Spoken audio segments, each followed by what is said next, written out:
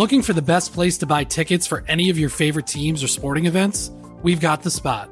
Our partner, StubHub, has been the leading ticket marketplace in the world for over 20 years, providing a 100% guarantee with every order. From a worldwide selection of live events, the widest choice of tickets and industry-leading partnerships, StubHub has what you need to purchase with confidence. StubHub, an official partner of The Athletic.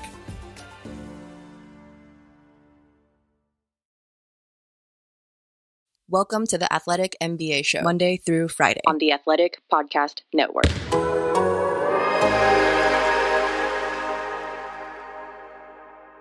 We are back with the Hoops Adjacent episode of the Athletic NBA Show. David Aldridge here in D.C. Ducking and dodging. Waz, are you back home? Did you get back home yet?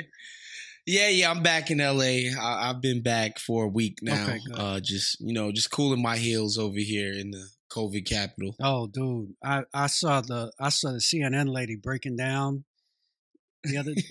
I guess it was last night. She said she had been to 10 hospitals in Cali, and each one was worse than the last one she went to. Wow, brutal. Damn. Yeah. So yeah, I understand that y'all are going through it for a minute. We have a very special guest this week.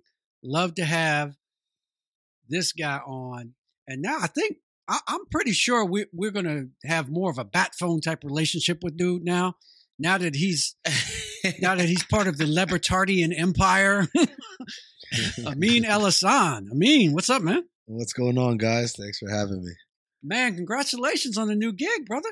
Oh, no, thank you. It was, DA, you know what it's like when you're at the worldwide leader, and there are times where you don't feel like there's life outside of those walls. Oh, sure. And then you discover, no, there's plenty of life. And for me, it was easy because I was joining Dan and those guys. Them leaving the time that they did made it easy for me to make the decision to make the jump. Okay, so what are you going to be doing? I mean, I know you've been on Dan's show, obviously, many years. So, what are they thinking about, and what are you thinking about? Well, Dan asked me the same question yesterday, and I said I thought y'all were just going to pay me to hang out and talk basketball every once in a while. I didn't realize there are actually job duties you want me to do around here. I'm sure you'll figure it out. We'll figure it out. I look. This is the thing that I'm most excited about is it's a place where creative content is a priority, and being able to just make stuff. And some of it'll stick and some of it won't, but we're going to be encouraged and allowed and given every opportunity and every advantage into creating content. And, over the last couple of years for me, it felt like less and less of my day was consumed with that. And so I'm excited to go back to just thinking of some fun shit and putting it out there. I don't think it's hard for people who have never worked at ESPN to understand the ethos of the place. Look, there's a reason why ESPN is as big as it is. And that's because, you've had a lot of really, really talented people for a really long time make it so over the course of the last 3 decades, really. But it is a place that is, to your, like, as you said, I mean, parochial does not even begin to describe the attitude there. So when you leave and you're right, you're like, wait a minute, other people cover sports? Really? Yeah. Really? And also, they let you do that? You get to do that? Right. And so, over the last, I would say, year plus, I've had a lot of conversations with people. I talked to Jamel Hill and Michael Smith and all these people who have gone on to the other side, Kerry Champion. Yeah. And, everyone kind of has the same response, which is when you're on this side, you feel like there's nothing else. And then as soon as you leave, you find this universe of opportunities that you just didn't know were available. Right. And then you get to say, okay, now I get to have more of a say in what I'm crafting here, as opposed to just being part of someone else's show or someone else's vision, and I'm excited for that. Yeah. You know what's so crazy, DA, is that I always thought of ESPN, especially like 5 or 6 years ago, as Bristol faction and not Bristol faction, right? Like Amin and, the LA crew and Le Batard in Miami and, a handful of people were the people who weren't in Bristol, who weren't part of that specific culture that I think you guys are referencing.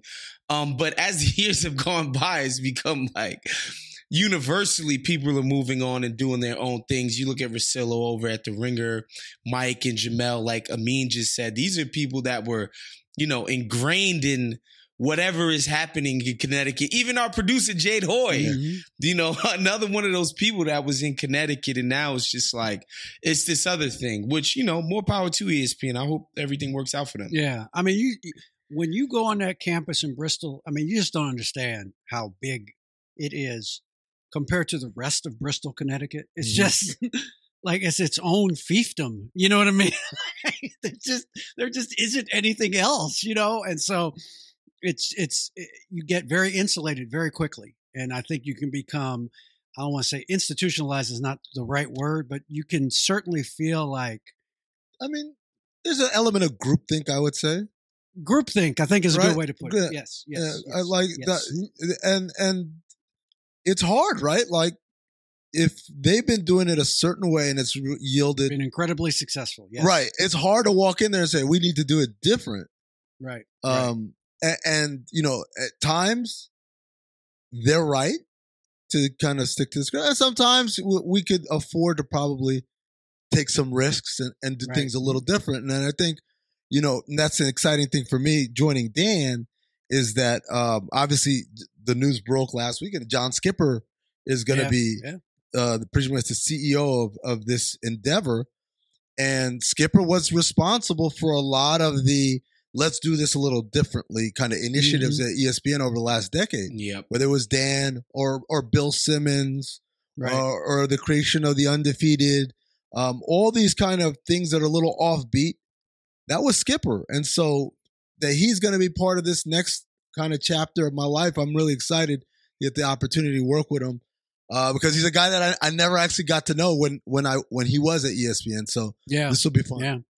Yeah, you was too small potatoes. You know what? You wouldn't have got to I met him one time. It was All-Star Weekend in New Orleans, and it was Dan and Pablo and John Skipper. They're like, oh man, come here, meet John Skipper. And it's All-Star Weekend. DA, you've been there. Late in the night, you've had a couple. Yeah, you scared. It's like, whoa, this is like my boss's boss's boss. I'm not sloppy. I'm not sloppy. I'm not throwing up. I'm not staggering. But I also know there is a looseness about me right now that I don't want the boss of the boss of the boss to witness. So I said, hello, Mr. Skipper. Nice to meet you. And I literally turned around and walked away, and I got a text from Dan like 10 minutes ago. 10 minutes later, like, hey, where'd you go? And I said, no, I can't be here. Like, right. This is not me at my best right now. Exactly. I certainly understand that feeling. Let's bring DA into the conversation here. Welcome to Who Comma is Adjacent on the Athletic Podcast Network. Turned it on and I heard Shaq with the barbs. It's like the boasting and braggadocio. I was transported right back into it. I was like, oh, this is great. I think I rap better than Shaq. David Aldridge. Oh, he's totally playing him. Yes. Yes. And then he got their lungs out in front of everybody on TV. Michael was not your friend. It was popping in there. Wosny Lambre. So the Chicago and Detroit stuff, that was real. That was real. I mean, God forbid we don't have scholarship monies and can't pay for the charters for the water polo in Iowa. Hoops adjacent. Welcome to Hoop 5, 4. We have ignition.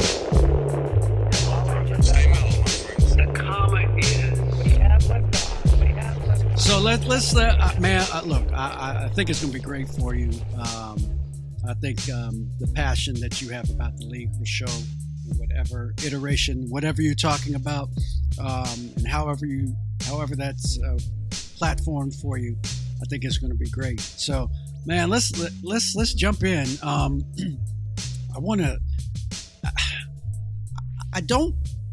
not going to say what I think a lot of people think I would say, which is they have to shut down the NBA now. No, they don't actually. because I think that they made their bed. Now they have to lay in it. Because I think stopping now would be worse than keep playing, even though you're going to cancel a lot of games and people are going to get test positive and there's going to be contract tracing and enhanced contact tracing. Right. I just don't think right now, I think it would be worse to stop than to continue with the kind of fits and starts that they're doing right now. It's tough. I don't know if there's a right answer to any of this. And again, this is the part where we have to bring it up, man. Like nobody in the world has the answer. This isn't like the NBA isn't doing well enough. Like, who can you point to other than the country of New Zealand? Who can you point to who's doing this right? You know, and so when they decided to do this season and do it outside of a bubble, they did it with the full knowledge that there was going to be an outbreak. And it's not a coincidence. Mm-hmm. This is coming a couple weeks after the holidays. This is what we saw after Memorial Day. Remember, it took about 2 to 3 weeks for us to see the spikes. Yeah, the spikes nationwide. But this is what the spike is coming from. It's the post-holiday period. And, you know, obviously they've got to batten down the hatches for the time being. But you have to hope that once you get through this, things are going to calm down a little, at least as long as we're properly enforcing all the protocols. Yeah, and they started the season, Amin, because they said, we can't not have a season. Yeah, right, right. So the idea that they would start this season and end it, it's like, no. It was decided, like, we have to do this, no matter what it takes.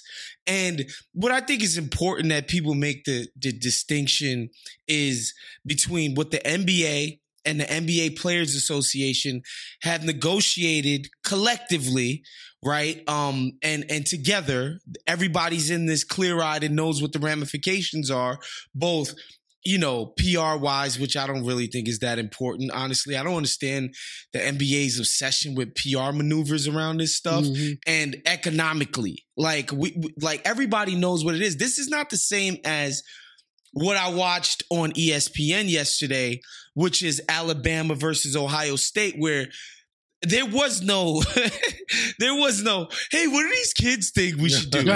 Right? Like, what's their input? Like, how do they feel about it? Or, you know, there was no meeting of the minds or coming to the table. Like, the powers that be in that sport, college football, said, we're having a season and you guys are going to make it happen no matter what the cost is. It's different for the NBA. These guys collectively bargained and negotiated to come back. So they all know what the ramifications are of both their actions and what it means to come back. So it's like, I just don't get the NBA's PR stunt here. It's like, we all know what's happening right now. You guys decided you needed to get this money. Yeah. And so, and it should be couched as such, don't you think? I mean, just, you know, health and safety. I get it. I'm not saying they haven't worked very hard on their health and safety protocols, but they're playing for the money. It's okay.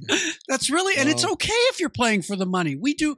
Who is a volunteer anything besides firefighters in this country? Really? I mean, think about it. Just black athletes. Yeah, right. Nobody does this. Nobody does their job because they love their job, and they do. I mean, people say they do it for free. Very few people actually do their jobs for free.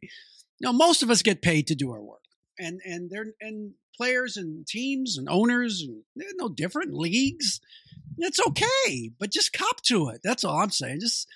Just say, hey, look, there's a financial imperative for us to finish to have and complete a 2021 season with as many games as possible. I'm gonna tell you guys like this. Rule number 1 is it's always about the money.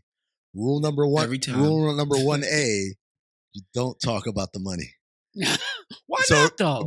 So remember when Daryl Morey sent his tweet and the Lakers and I believe the Nets were in China at the time. Right. And LeBron said that, kind of said that was inconsiderate of Daryl to put us in that situation because we're in a situation where we could be hurt, physically, we could be hurt, and he named a couple of things. And one of the things he mentioned was financially, and people lost their mind. Right. And like LeBron's not wrong, and it's not just LeBron; it's the entire league. It's teams, it's broadcast partners. It's a lot of people financially took a hit because of a tweet that Daryl Morey made. But the fact that LeBron would verbalize it made everybody lose their mind. Whatever reason it is, guys, I get what you're saying. But rule number one, it's about the money. Rule number 1A, do not mention the money. You got to say anything else. Do not say it's for the money, because then you turn into the worst of the worst. Yeah, I just don't get that. I mean, I know what you're saying, but I think you sell your fans short. I think most fans understand that leagues cannot suffer multiple billion-dollar losses over multiple years and be able to continue. So again, it's okay if you're doing this so that you can keep the league going, because the league would suffer tremendously if you didn't play this year. I get that. And I think most fans get that. But just be honest about it. That's all. Just be honest, you know. Waz, you want a PR spin? This is what you do. You bring out someone like, this is Robert. He makes do only by the grace of our games being played. He's got 3 jobs too. That's what they. Two of them are yeah, at but arena. that would be the right way to be doing that, though.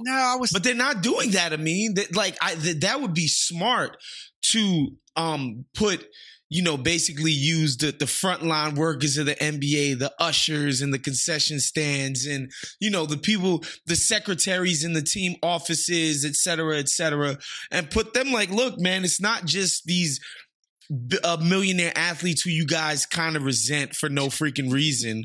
It's because of their people green and their melanin. It's real people who are going to be impacted by this. I just, it's just the league's perception stuff is kind of just been sticking in my craw more and more recently, right? And I mentioned this on our show on Sunday, but when they come out and say NBA's not going to skip the line for the vaccine, why? What, like, who's really going to care about that, right? Like, who's really going to be in their house like, it's BS, I'm not watching the NBA anymore because rich people, the owners, secured vaccines for the players. I swear to God, if the NFL did this, people would be standing up and clapping for them. Like, they made sure we had football. Right. They got them boys vaccinated. Thank God for the NFL. I don't know why the NBA always has to play these weird mind games with the public. It's annoying, quite frankly. Like, get these guys vaccinated. Yeah, I think there's a, the visual and even though football players, look, a lot of football players get paid a lot, but a lot of them don't, relative to the damage they do to their bodies. But, most NBA players are millionaires. Like most of them are, the vast majority of them, if they get to most football players are not. Right. Most football players are not. Right. So I think there's a disconnect, I'll put it that way, between fans and NBA players, where they can't relate to any idea that these are human beings with foibles and faults and fears and problems and all that sort of thing. And so anything that would kind of feed into the narrative, into that disconnect, and I think basketball players getting vaccines before nurses do and EMTs and things like that would feed into that narrative. I can see why they wouldn't do that. I'm actually glad, though, guys, that they're not leaning into, Paul works 3 days a week at Madison Square Garden. He works 6 nights a week at MSG. And he, this is how he feeds his family. That's first of all, almost none of, how many teams are actually having fans this year? 5, 6? Think, Right. So it's a very small, less than 20% of the league as it is. And it would be so transparent when all these teams are laying off people left and right anyway in their front offices. It would just be so off-putting to me if they did that. So I'm actually glad they're not doing that. This is Cheryl. She works in marketing partnerships. Cheryl got her MBA at Wharton. You know what I mean? So it would be a little different, I think. Yeah. So I'm actually. And another thing I need the league to stop doing, in so many ways they can be proactive with things. We see them just trying new things, implementing new rules, like attacking stuff on their own. In many ways, they're proactive with stuff, but sometimes they're just too reactive to the internet. Mm-hmm. Like what? This whole players can't dap each other up nonsense. That it's like, do you think these people on Twitter are not watching your product because guys are getting sick? No, I'm gonna tell you this. This one really irritated me about Bradley Beal being in the protocol, because he was seen having a conversation with Jason Tatum at half court. I said, what about the guy that guarded Jason Tatum the whole game? Right. What about that guy? Is he in protocol? Are we contact tracing him? I said this on the radio the other day. It's not unlike the idea that when we go to the airport to have to fly, you got to take off your shoes and they'll x-ray your shoes. And God forbid you're not going to blow anything up with your shoes. By the way, this freight over here, yeah, just throw it on the plane. Who gives a shit? Like, are we doing this because it is a true safety measure, or are we doing it to beat our chest to let people know, look at the safety measures? And that's what it feels performative. Yes.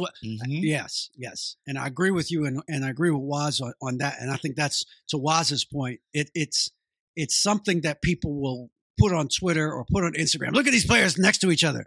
They're not taking safety seriously. And so they are, again, as you put it, Waz, reacting to that perception that will happen if people take screenshots of Bradley Beal and Jason Tatum in conversation at the free throw line. People will say they're not taking it seriously, and that can be repeated hundreds of times a night, right? If there's enough people willing to do that stupid thing, but we know people are willing to do stupid things in this country. The last several weeks have borne that out. I'll tell you right now, I can name at least 30 people who were more at risk than Bradley Beal. They're called the Boston Celtics. Any asshole who was on a plane with him, on a bus with him, went to a hotel with him, went to dinner with him, the whole team should be in contact tracing at that point. But we're gonna take Bradley Beal off because he had a conversation at midcourt. It's just ridiculous. It just doesn't. I'm not here for that. I'm here for, are we going to do real things? And so on that note, guys, I don't know if you saw that, I believe it was Baxter Holmes for ESPN who did this feature where he talked to a bunch of athletic trainers across the league about COVID protocol in positions, these enforcement positions, and how in the protocol, the league says every team has to have a testing officer, someone in charge of administering tests, someone in charge of contact tracing, a face mask enforcement officer, a facility hygiene officer, a health and wellness awareness officer, and then a travel safety officer. And it's supposed to not be the trainers, right? It's supposed to not be the athletic trainers because they got so much on their plate already. And yet, almost unanimously, every single team has taken those roles and just divvied it up on people who work there. And some of them are the trainers. And there were quotes in there from guys saying, look, I haven't touched a player in 2 weeks. I haven't been able to do my actual job because this is so much work. And this is a great example. It's nice to say we have a COVID protocol. It's nice to have to require these positions. But what's not nice is you don't make the teams hire new people to do this. Right. And so if we're not doing that, if we're just saying, hey, I know you work 80 hours a week, guy, or ma'am, here's some more life and death stuff for you to worry about. And by the way, we have updates continuously. That's to me, that's performative. That's not being genuine in terms of we really want to get this under control. Yeah. And it's not, and even it's I wouldn't say a shortcut. I'm not going to say that. I think you're putting more work on a lot of people that have so much on their plate already when it comes to the health and well-being of really billion-dollar athletes, not million-dollar athletes, because LeBron James is worth $1 billion to the Los Angeles Lakers. You know what I mean? So, yeah, I mean, there's a lot of gray area. And again, this is why I thought they should delay the start of the season. I didn't say they shouldn't have a season. I said they should delay it so that they can figure out some of these things instead of having teams have to do it on the fly with next to no time to prepare in the middle of the worst of this pandemic nationwide. So. Yeah, it's I just watching it play out, and because we watch football, baseball, college sports go through this exact thing already, right? Like they did their season and they all had these blips. Like every single sport had it. The NBA is now having it, but it seems, I don't know, it always just seems like the NBA is just so panicked about the public perception, and they're just putting out these harried responses about what the new protocols are. And, we're encouraging guys, not to invite guests to their rooms in the hotel. I mean, that wasn't encouraged already. Like, what? It's, you know, it's hilarious. And just watching NBA fans or people who call themselves NBA fans, like losing themselves online. I'm just like, what do people think is going on out here? I don't know. It's fascinating to just watch it though. Guys, guys. No more orgies. What? No. I know. I'm just as upset as you are about this. But this is coming straight from the top. All right. Fine. All right, let's try to transition to a little bit of basketball. just a little bit. What is up with your Raptors, man? What's going on there? It's kind of weird. You won't believe this. They have a worse record than the Wizards do right now. Like they're lower in the standings than the Wizards are right now. What's going on? Whoa, are these Waz's Raptors? Yes, Waz's Raptors. I mean, look, it's crazy. Like, obviously, they were never going to be a quality offensive team, right? You know, the theory was that they would come out and not lose too much from having lost Gasol and Serge Ibaka defensively. And that would, you know, get them stuff in transition, forcing turnovers, because that's what their bread and butter has been the past few years, was just they could turn into, you know, absolute beasts on defense. And their defense hasn't really been there in the way that it has been in the past. And the offense is just, oh my goodness. It's Nixian. It's how bad it is. So, you know, the defense isn't carrying the day. The offense never was. And, you know, the things that would have helped them offensively just aren't happening, right? Like the transition stuff, not playing in half court. Because let's face it, like, how is this team supposed to score in the half court if Pascal Siakam is who we think he is? Yeah. Kyle Lowry is who we think he is at this point in his career. Norm Powell has turned into a pumpkin all of a sudden. It's tough. It's tough. I think they will get better as the season progresses. I think there's a lot of just weird things to the start of this season, just how abrupt it's been and all of that. But I'm willing to. It's tough. Yeah, I'm willing to. I think I agree. You know, we can't make, you know, hard and fast declarations based off of the first, you know, 3 weeks of the season. There's just so much weirdness going on. Playing in empty arenas is, for the most part anyway, is really does have an impact. I think it does. Toronto had one of the best home court advantages in the league. They're in Tampa. You know what I mean? Like, they have no home court advantage this year, even though they may have fans down there. It's just not the same.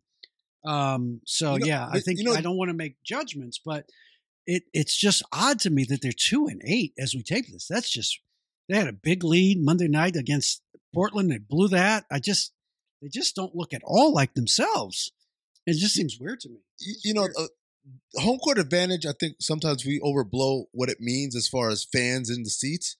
A lot of it is I sleep in my bed. I'm comfortable. I see my family every night. Right. That's a lot of what's baked into home court advantage. It's just a familiarity with your environment. And, you know, obviously being down in Tampa, no one's done this. And it's not like the bubble where everyone could say, well, we're all uncomfortable. We're all sleeping in a strange bed. No, now we're the only ones who are going through this. So I wouldn't like cast that aside as far as a factor. The other thing is, it's one of those things where it's going to sound weird. They're not that bad. It hasn't translated into wins. So if you look at their net rating, I believe they're like -1.5. That's not terrible. That's not 2-8. That's not 2-8. Exactly. I'm not saying they're setting the league on fire, but it's also not 2-8.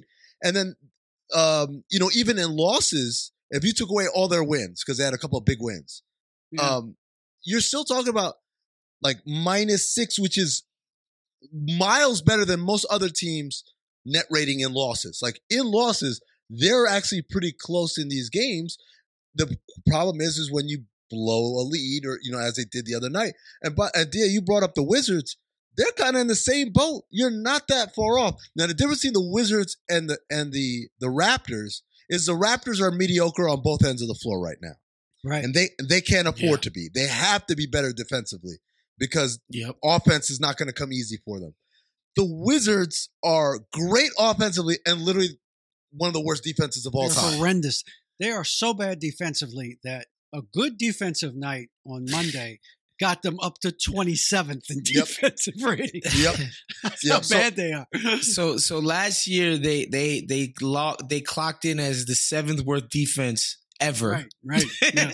And this year they're up to 8th worst. Yeah, no, ever. It's just horrendous. So that's improvement. I heard of improvement there. They're so bad.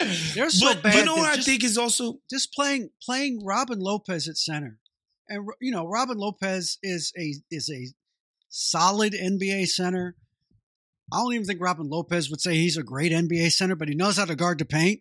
Mm-hmm. He knows how to rebound, knows how to put a body on people. Just one guy who is competent defensively makes them 10 points better than they were. It's incredible. I mean, but the reality is both of those teams from different perspectives are dealing with the same thing. In the case of the Wizards, can we go from historically bad to just bad? Just bad, yeah. The Wizards are just bad. They're a 500 team or better. Exactly. Just run of the mill bad. Just your general Denver Nuggets level bad. Yeah. You ain't got to wow anybody. You don't have to be the 94 Knicks. You just got to be bad, regular bad, right? And then, but the Raptors though, they don't even they don't have that luxury. They have to be trending towards top 10 in order to have a chance. And if that's not the case, then I think it's going to be a long season for them. So what are we the West? Oh, go ahead, Wes. I'm sorry. No, I think another thing that's happening specifically with teams on the defensive end anyway is when I remember when the bubble started up, like the playing games, the actual games, not even preseason, even though preseason was pretty freaking intense. Yeah. I was marveling at the intensity that guys were playing at as soon as this thing started.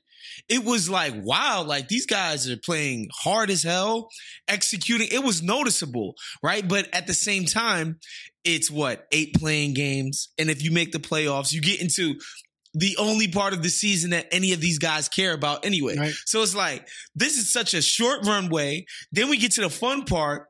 I can understand guys jumping in head first and doing what they're doing. Whereas this is like a long ass 72 game season in the middle of a pandemic. Yeah, I can understand why some of the effort has been up and down with a lot of these teams, and particularly defensively where dudes generally don't want to play defense anyway. I understand some of the stuff that we're seeing right now. Yeah, the inconsistency is just remarkable, and the swings and points. I mean, people are regularly blowing 20-point leads now, and I know that happens more than you think in the NBA, but it doesn't. It doesn't feel like it happens like it's happening this year, where there's these incredible swings in momentum, and people are just coming back. And I know the 3 has a lot to do with that, but it feels weird. What do we make of the West? Because I don't want to again make too much out of the very early part of the season, and everybody's pretty bunched up. I mean, there's not that the Timberwolves, who are the last team in the West, are still only 4.5 out of the last spot, right? So I don't want to make it out like there's this incredible variance, but I do think it's kind of interesting to me that I don't think anybody had San Antonio or OKC being very good this year. And I'll be honest, I have not seen OKC play a full game yet. I've watched them a little bit here and there. But I've watched San Antonio a couple of games, and they're not bad. You know what I mean? Like, they really aren't that bad, So I wonder what you guys think. What are you seeing early on out west? I'll tell you like this. When it comes to San Antonio, I learned a long time ago from movies like Halloween and Nightmare on Elm Street, like, they're not dead. They're never dead. Just when you thought they're dead, they come back one more time. And so, on paper, you just say this is a team that has DeMar DeRozan. However you feel about his style of play, he's still really good at it. LaMarcus Aldridge, same there, right? DeJounte Murray, he's good. And then a nice young supporting cast. Like, those 3 guys plus a bunch of dudes who aren't terrible, plus a coach who's probably the best of all time in terms of putting his team in a position to be successful. That's all you really need to stay afloat. And to me, I'm not surprised with them. Oklahoma City might be the opposite of what we talked about with Washington and Toronto, where the other end of your net rating indicates you're awful, but somehow you found your way to 500 winning these games because they are the third worst net rating in the league right now, minus 6.6 per 100 possessions. They should not be 500, but they are. And so for the time being, you pat them on the back and you say, good job. But a team that almost every time they lose was a blowout. That's in the same way that I look at Toronto and say, you blew the lead against Portland, but you were also good enough to build that lead. Right. Yeah, in a weird way. I'm not trying. I know the Bill Parcells, you are who your record says you are, but on some level, you have to be good enough, as opposed to you're getting your head caved in and night out. Like that's probably not a good sign of how good you are at basketball. Yeah, and I think what's happening with OKC is they do have a lot of young guys who I like. Obviously, Lou Dort, fellow Haitian Amin. Shouts to Lou Dort. They're everywhere now. I like. I know. I like Baisley. Obviously Shai Gilgeous-Alexander. Nickeil Alexander-Walker. All of these other guys. They play hard. I don't think they're good, but right now, in this portion of the season, that's going to be a skill set, right? Like I watched the Lakers literally, DA, sleepwalk through their game against Memphis, missing their two best players, clearly their two best players. And the Lakers literally walked through that game and said, all right, there's 3 minutes left. Let's go out and try to win now. And they did by the skin of their teeth because they just didn't try.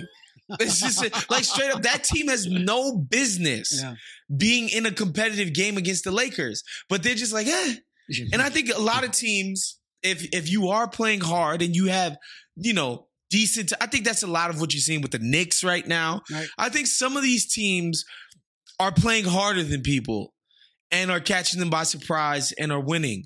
And conversely, I think somebody like Denver, speaking of the West, is not actually playing as hard as they possibly can right now. And I think because their defense is, obviously they lost some defensive talent in the offseason, but their defense is worse than it even should be, right?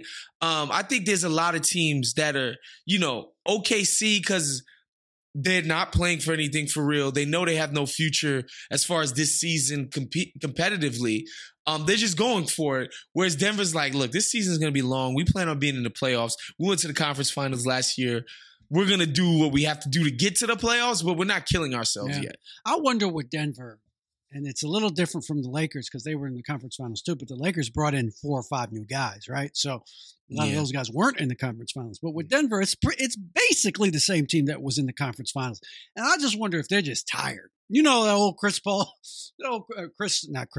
Rock thing. Why is Chris falling asleep? Because Chris tired, I took 3 buses to get here. And I think it might just be that mentally they're just not into it right now, to your point. I just think maybe they're like, dude, we just got back from Orlando. We're fried, mentally. And we expended a lot of mental energy in Orlando to get as far as we got. And we'll see y'all in March. You know what I mean? Like, I think you may be onto something there. And I don't think it's that they're not trying. I think it's just that they don't have it now. They just can't bring it like you would expect them to. This is my counterpoint. Outside of Gary Harris and JaMychal Green, name a good defensive player on Denver. Good. Paul Millsap, he's still pretty good. 100 years old. Frank Sinatra sat in this chair right now and said, hey, Frank, what do you do? How old is Paul Millsap? You know what he said? He's 135 years old. It's so hard. And by the way, JaMychal Green isn't really like good. Yeah, he's fine. He's not Kevin Garnett. And he wasn't there last exactly. year. And he wasn't there last year. Yeah. So like, part of, I get it. Maybe they are mentally fatigued and fried, and and they're leaving something in the tank for the second half of the season. I'll allow for all that happening, but also they don't have the personnel to be a good defense. All of those people walked out the door over the last year. You know, like the Malik Beasley one is the one that I still am trying to wrap my head around, other than it was just too many guys and they didn't want to have to pay everybody. Right. They gave away Malik Beasley for nothing. Yeah, that guy's good. He plays both ends of the floor, and I didn't understand that one. And so I like. They probably knew they were going to keep Grant no matter what. That's probably what it was. It was like, obviously we're keeping Grant, so we don't want to have to pay for Beasley. And then Grant was like, I want to go be Ron Harper in Detroit. Aaron Aflalo 2.0 over here. Brother, I am not, you know what? I'm not mad at Jeremy Grant. He got the paper and he getting all the shots. I am not mad at him. Shoot. Who wants to be an eighth man? I don't want to be no damn eighth man. But, Amin, I do want to ask you, staying on the West, because I know you and I were both like really bullish on Utah last year, and they disappointed us. Let's face it, they did. And then I came into this season drinking the same Kool-Aid, and I'm like, I'm not really sure. Although I do love how Mike Conley looks. He looks so much more comfortable doing everything.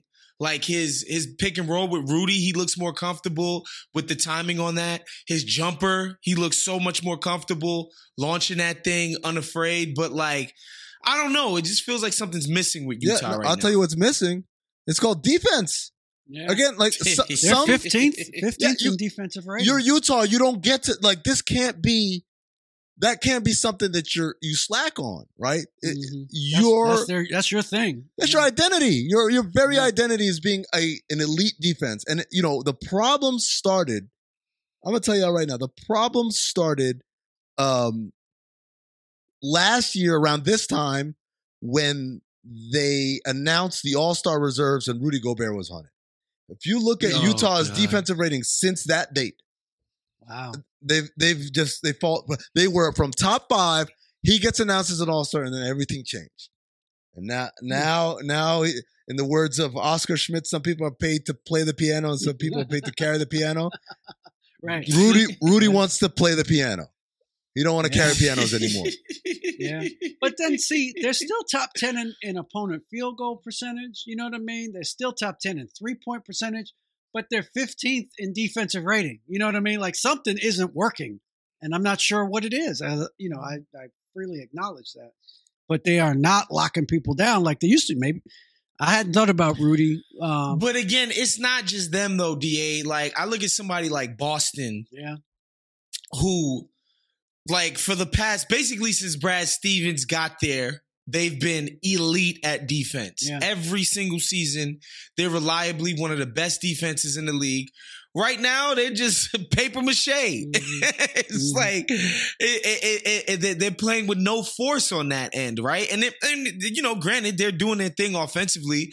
Jaylen Brown looking like a damn superstar, which is great, which we love. But they're not playing up to snuff. There's so many teams.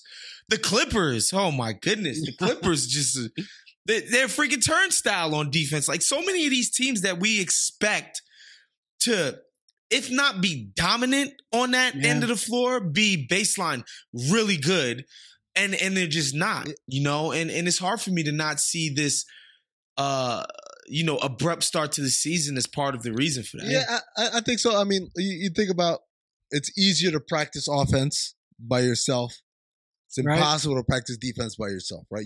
It's all got to be part of a larger collective. And if guys don't have an off season and training camp is truncated and our preseason was limited to 2 or 3 games, then when are we supposed? And we have no practices, right? Because once the season starts, no practice, no shoot arounds, nothing. It's hard to, get better at this end of the floor. Having said that, it's not like Utah brought in 7 new guys. Yeah. It's the same dudes who've been there for years. Same cats. So what's the deal? And again, like for me, for some of these, you're right, maybe the Clippers, maybe Boston, they're going through a little bit of fatigue or weariness or whatever. But for Utah, this started before the pandemic. this slippage at the defensive end started before the pandemic. And unlike those other teams, Utah's central identity is built around them. Yeah, the reason for being I was is going to say their whole raison d'etre, like my man said, raising Arizona. No question. Facts. Yeah. So yeah, it is weird that they have done that. Now, do we want to do these questions now with the audience? We've asked fans to send us questions. Waz, what do we got? Waz, what do we got, Jay buddy? Curating it, or you got it, DA? I got one. Oh, okay. Yeah, I got them right here. I got a bunch of them. I'm not, like I said, I'm not going to. Greatest of all time, MJ or LeBron? Exactly. I'm going Redbird Craig. I guess he's a Louisville fan. Have any of you materially changed your opinion on any team based on the first 15% of the season? That's a good question. That is a good question. I would say Redbird Craig. I'm shocked by how good Cleveland is defensively. Shocked how good they've been. They are number one in defensive rating in the league. Number one. Larry Nance, I think, is number one in either. I think it's blocks or steals. I'm not sure which one, but I'm just dumbstruck by how good they are defensively so far. It's early, but they've won five. They're almost 500 for a reason. It's because they've been a really good defensive team so far this year. I think for me, I didn't think KD was going to look anywhere close to this. Obviously, the playoffs are the ultimate test for somebody of KD's caliber, but he's looked explosive. He's looked reasonably quick, right? Like, I don't think he's ever going to get that first step back and that burst, to get separation when he dribbles past people. I don't know that he's going to be able to explode like that. But what he has right now, what he came into day one of the season with, I didn't think was going to be possible. Yeah. And he looks amazing. Now, that whole Nets thing, not going to lie, I was pretty spot on about it being a mess all season. Yeah. And just crazy and volatile. I know Amin was on that train as well. 2 years now. But KD, how he looks great. And I didn't think that would be the case. Yeah, no, that's definitely one. I'll go a different way with the same kind of angle was. Go with Houston. I know they've kind of been up and down, but they're surprisingly a lot more competent than I thought they would be given the specter of the trade request and all. And John Wall, much like KD, he looks amazing. I'm really good. Truly marveling at how good he looks. Yes. He looks really good. And props to him because I did not think he would be this good. I thought he would be up and down, one game good, one game awful. And he hasn't been. He's been pretty good. Yeah, throughout the first. People didn't think he was going to be as good as Russell Westbrook. Yeah, but I think Russell. I'll say this in Russell Westbrook's defense: he hadn't been healthy all year. It's been clear to me. Like he just doesn't even. He has no explosiveness, and you don't go from one of the 5 most explosive guys in the league to 348 in one off season. Right. You just don't. So a year ago this time this is when he started killing people. Yeah. So it's not like he wasn't explosive last year. Right. Yeah. I agree. Do you want to do another question, Jay? I don't mind doing another one. Yeah, let's do another question. Don't forget. You could write to us when we post a question every week on Twitter. Oh, yes. Or if you have any other means of getting to the guys. Athletic NBO show. Yes. Facebook, whatever get to it is. Get Instagram. Get at us. There's nothing stupid. No stupid Nothing questions. stupid. I don't want to stoop. I don't want the Knicks should trade Frank Ntilikina to the Clippers for Kawhi. Okay, I don't want that. That's a stupid question. Don't ask me those. Did you just ask the internet to not ask stupid questions? Right. Maybe we should ask them to ask stupid questions. I mean, you're right. You're right. That's a bit Go ahead, much. So this question comes from Killer Mike, who says, Killer Mike? how amazing are the not Warriors? Not that Killer Mike. Which obviously is a sarcastic question. I'm sure Mike is a Warriors fan, and I'm somebody who was just down on the Warriors. The idea of the Warriors this season, I think they're trending in the right direction. I think it looks better than it did, for sure. Having Draymond there and having Draymond be engaged is huge for them. But, and I'll say this over and over again, Steph had the best game of his life, and they barely beat Portland. Yeah. Like, barely beat this team. And, again, I'm not going to wish injury on anybody, but, like, he goes down for even 10 games. Oh, of course. It's a wrap. Oh, of course. It's over. Oh, no, wow. Oh, yeah. That's a no-brainer right there. I mean, yeah, absolutely. But and even when he's playing, I don't really like this team. But go ahead. I'm gonna say a couple of things. Right. First of all, you got to understand. I think when you look at the Warriors, everyone on this roster, not named Steph, Draymond, or I guess Looney, they've never been part of winning. Yeah. Right. Yes. Right. Ever. Right. Like Wanamaker, obviously in Boston, but bit role. Right. Right. Never been a main cog Bazemore on a winner. Bazemore again, like it was a year in Atlanta. Whatever. He was in Atlanta when they were. But when I talk about Wiggins, Oubre, Pascal, Toscano Anderson, Mulder, Scully, the brother-in-law, this cigarette man. Yes, this band of merry men that they have out there. I'm not knocking them on their talent. I'm just telling you they have never experienced sustained success in this league. And by success, I mean like 500 between the whole group of them. That's what I was going to say. They've like Oubre and Wiggins have never even been on a 6th seed. Right. Exactly. Right. Like Wiggins was on that 8th seed where Jimmy Butler basically willed these Oubre fools. Was on the Wizards when they were, the year they won 49 and they got to the second round and lost in 7 to Boston. He was on that team. Yeah. Was he? But they were were they a 5? They were a 5. But what was his role on that? He came off the bench. It's not even. Sure, but to me, it's not even that. It's just okay. That's 1 year. Yeah, Same thing with Wiggins. Okay, you had your 1 year. Other than that, the entirety of your NBA career is playing for losers. Is being part of a losing culture, and definitely not the standards that they have in Golden State, what they've had over the last half decade or so. So all of this stuff is brand new to them. Things like, hey, Steph just passed me the ball. That's not an invitation for you to start jab stepping. That means he's going somewhere. And you gotta, so they're all learning on the job. And what we're seeing as they're getting better, part of that is them. And Draymond being back helps that too, because he points it out to you. No, when he does that, he's running there. So be ready, just throw it in that direction in the corner. Doesn't matter if you don't see him, he'll be there, right? Right. The other part of this is we had Brandon Payne, who's Steph's trainer, on the Haber show last week, I believe.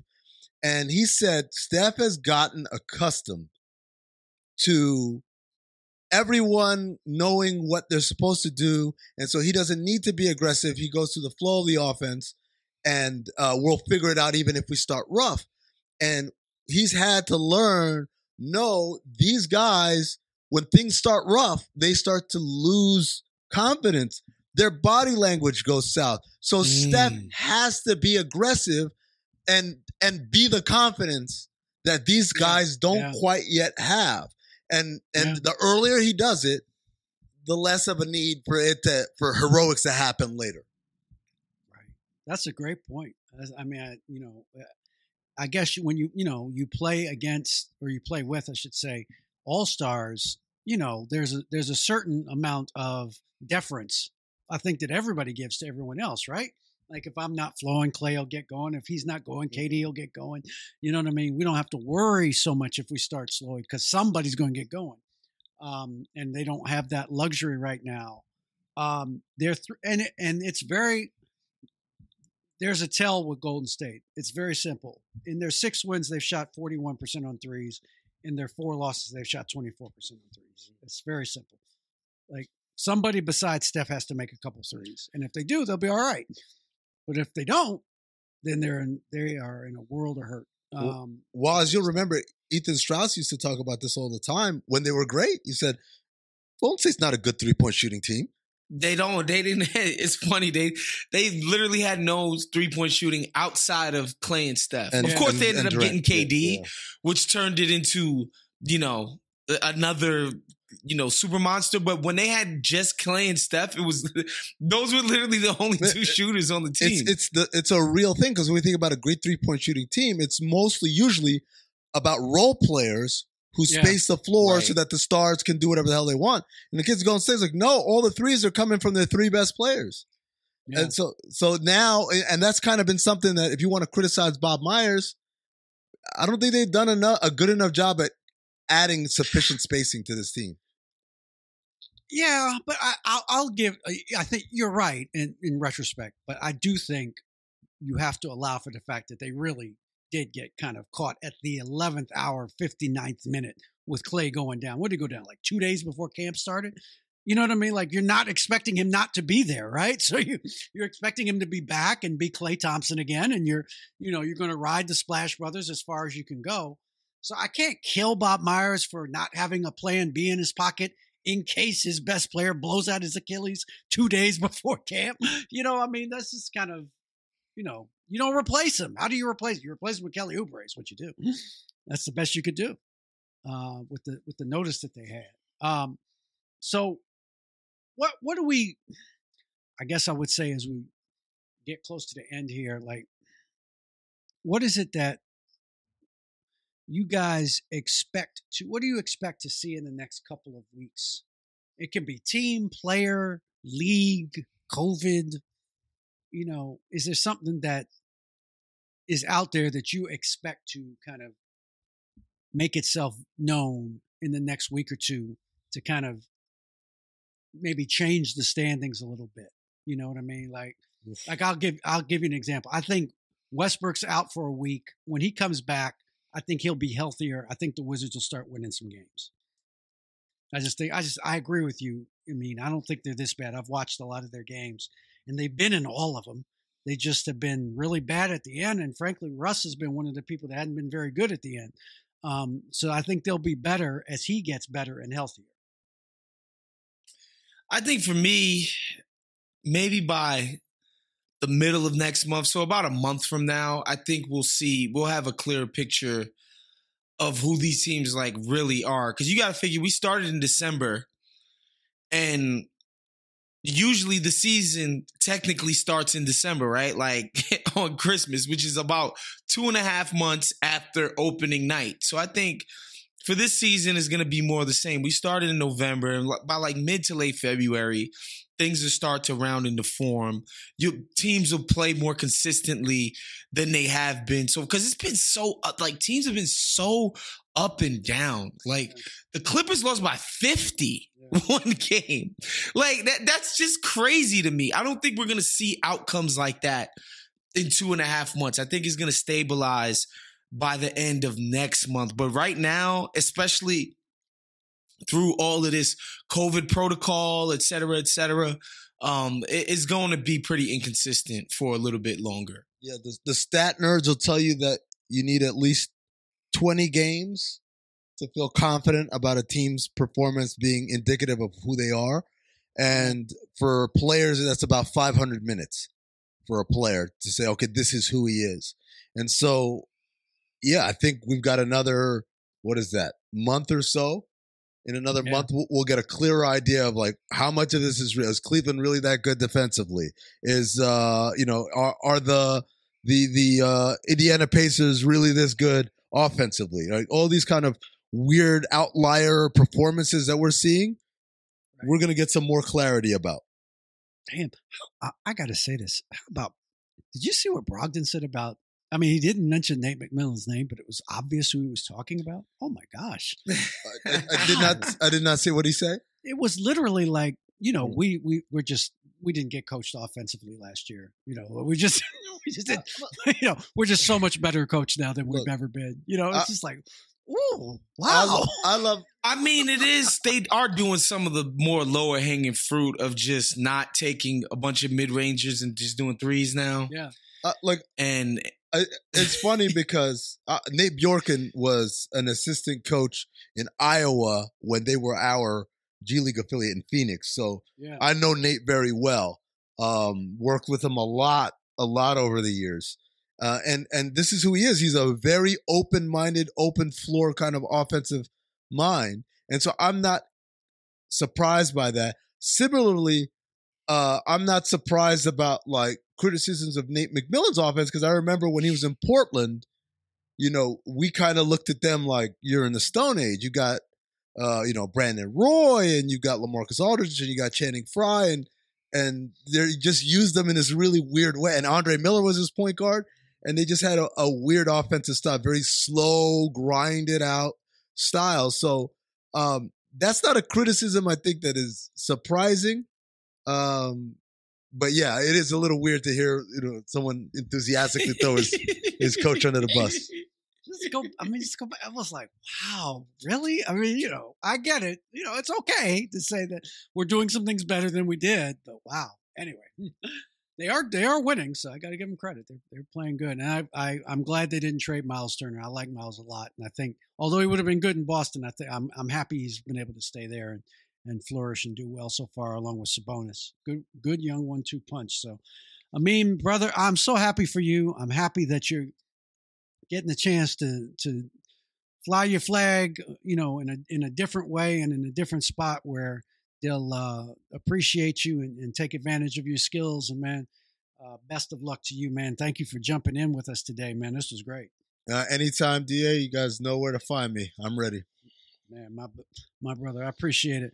Waz, man, stay healthy in them streets out there, man. It's crazy out there right now. Everybody, please. Yes, sir. This next week, let's try to get through it, see what we can do on the other side. But, you know, lay low if you can, because it's crazy out there. Anyway, everybody be good. And leave that 5-star review for us. If you see us on Apple, on Spotify, on Google Play, all of the places that the Athletic NBA show is on.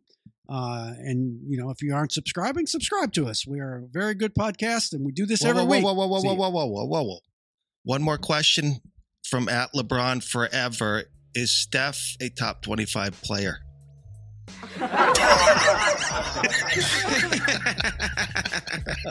Jade, you're so stupid.